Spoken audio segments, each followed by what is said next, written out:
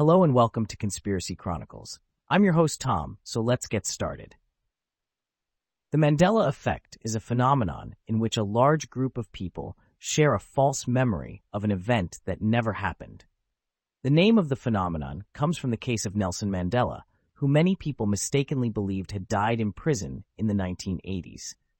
Other examples of the Mandela Effect include the belief that the Monopoly Man has a monocle, that Luke Skywalker says, "No, I am your father" in Star Wars, and that the Berenstain Bears books were spelled Berenstein.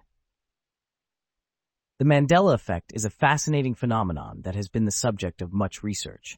There are a number of psychological mechanisms that can explain why people misremember events. These include confirmation bias. This is the tendency to search for information that confirms our existing beliefs and to ignore information that contradicts them. When we believe something happened, we are more likely to remember information that supports that belief and to forget information that contradicts it. Schemas. These are mental frameworks that we use to organize our knowledge about the world. Schemas can be helpful, but they can also lead us to make mistakes when we remember events that don't fit with our existing beliefs.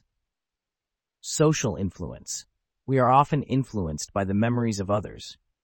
If we hear someone else say that they remember something happening a certain way, we are more likely to remember it that way ourselves. The Mandela Effect is a reminder that our memories are not always accurate. Our memories are influenced by our beliefs, schemas, and social interactions. This can lead us to misremember events in ways that are consistent with our existing beliefs. How to avoid the Mandela Effect.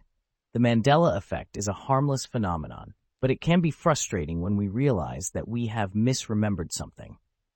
There are a few things you can do to avoid the Mandela Effect. Be aware of your own biases.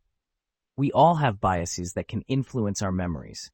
Be aware of your own biases and try to avoid letting them affect your memories. Challenge your memories. When you remember something, ask yourself if you are sure that you are remembering it correctly. Consider other possible explanations for what you remember. Seek out multiple sources of information. When you are trying to remember something, don't rely on just one source of information. Look for multiple sources that can corroborate your memories. By following these tips, you can help to avoid the Mandela Effect and keep your memories accurate.